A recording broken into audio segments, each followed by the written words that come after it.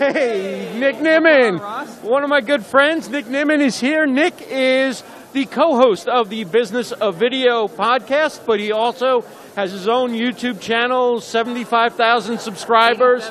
87,000. I'm going to fire that intern who gave me the numbers.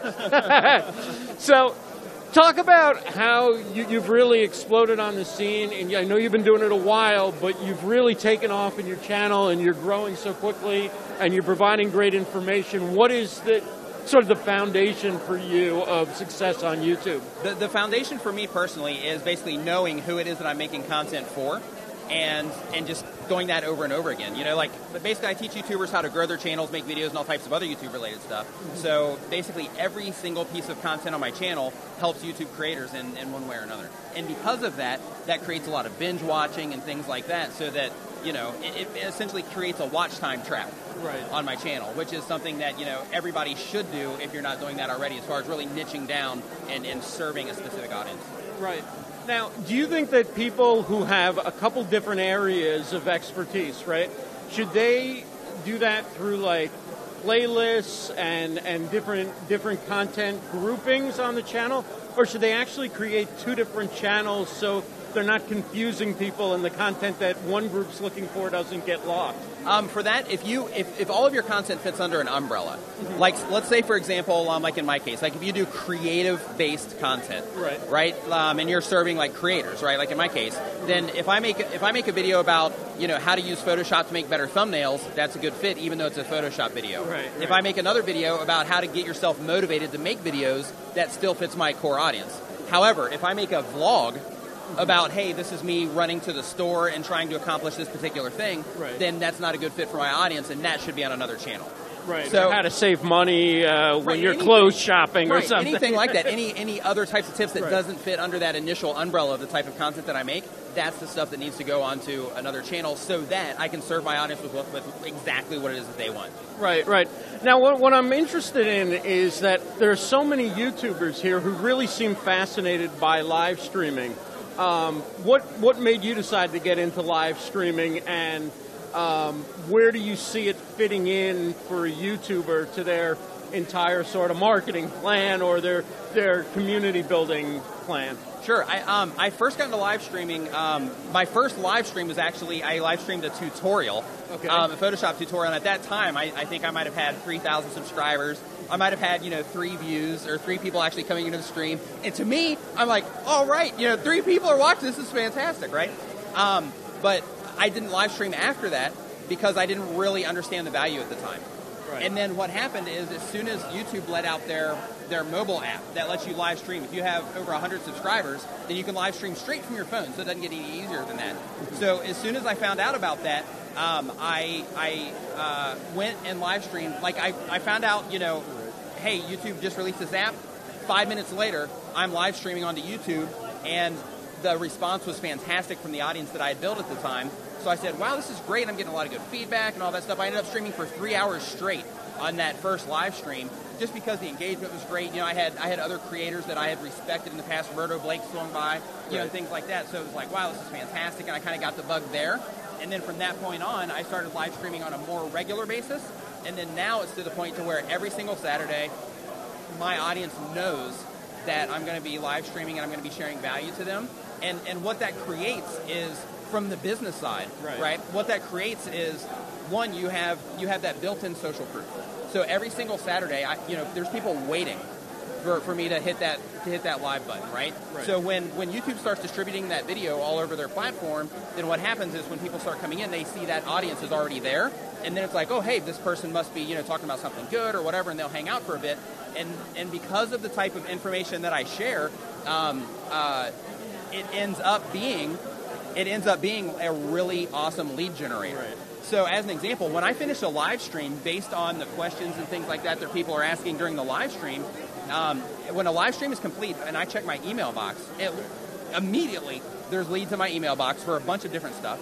And in addition to that, over the course of the following week, then a lot more leads they're just pouring in based on people seeing the replay of that stream, based on the people that were hanging out in the live stream and all of that. So in terms of lead generation, in terms of actually connecting with your audience, You know, that's where the real magic is. Now Because when you connect, when people watch videos, they see something that's produced. They don't see mistakes. They don't see the real side of this. Like, for example, like just now, you started to talk. I cut you off rudely, right? But we handled that and we moved on. Cut you off. but that's like that's reality, right? And people really connect with that. And when people can see those imperfections in the people that they watch, I think that there's a much stronger connection that happens there that you just can't get in a video. Regardless of how authentic you are in a video, you just can't create that same authenticity that naturally comes through in a live stream. So have you rebalanced your plan as far as content creation goes? Like, how much of your content now are you doing first live and then maybe cutting up and that becomes your YouTube uploads? And how much do you commit still to doing recorded videos and produced videos? On YouTube specifically, videos have a shorter shelf life. Or live streams typically, not always, but in most cases have a shorter shelf life. So because of that, I still upload 2 videos per week, and then I do my live stream. Now, to my fault, because I've got clients to work with, stuff like that, so I don't take the time to take my live streams and repurpose them into additional content on my channel, even though I probably should, because that would give me more uploads and all that stuff, and the same information is in there.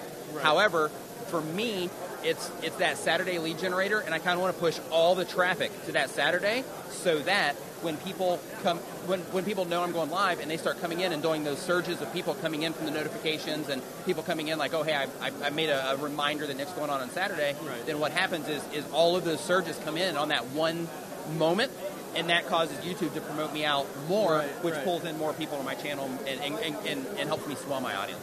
So we talked about YouTubers who are interested in going live more. There's also live streamers, probably some people watching this now, people like me, who have put all their effort and all their time into live, and now are thinking, well, YouTube's got a little bit more of a role maybe than just uploading as an archive, right, and leaving it there. What is the most important tip you could give to somebody who's trying to build a YouTube channel and trying to get some traction with the videos that they're uploading? Is there one tip that can make a difference for the average person starting out on YouTube? Absolutely. I'll break that down into 2 things. If you have somebody that's actually wanting to do it, start right now. That's the first thing. If you're wanting to do it, start right now, because there's a learning curve involved, right? So the sooner you get started, even if your phone sucks. If your phone sucks and you're like, hey, the only thing I can live stream with is my phone. I don't have a computer. I want to get out there, but I want to wait until I get a better phone. Do it now, because as there's the tech side of it. Right. There's just learning how to actually do it and how to keep that that thought flow rolling. Right. And that's going to take some time. So start now and go ahead and start getting that practice in. Now, if you already have a channel and you're considering live streaming, or you're just wanting a general tip for what you should do, it's enjoy the journey. Right. Because with any content that you're putting online, in most cases, of course there's anomalies, but in most cases it's a long process. So find content that you can make, that you, even better if you enjoy it, but find content that you can make on a regular basis and just keep doing it.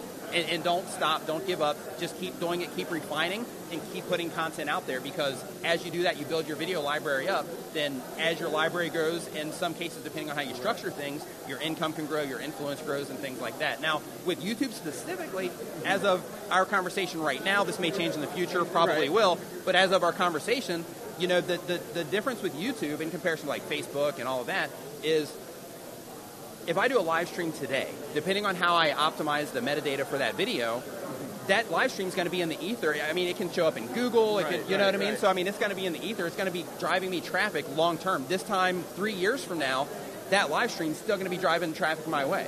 So if you multiply that over the course of an entire video library, that's a huge impact that you can have, and a lot of eyeballs you can get in front of. So live streamers, get on over to YouTube and start working on it. Yeah, without question. And on YouTube too, it's a little bit different than Facebook, because with Facebook, you go and you just hit a button and you go. The mobile app is like that, but you got to have 100 subscribers first. And if somebody's just starting out and they don't have that 100 subscribers, then you have to do it from your desktop. There's a little bit of tech involved. As far as, using software, I got to use OBS or Wirecast or something like that. And you got to get your stream key and put all of that in there and all that. So there's a little bit of tech involved with that. But that's why it's important to start.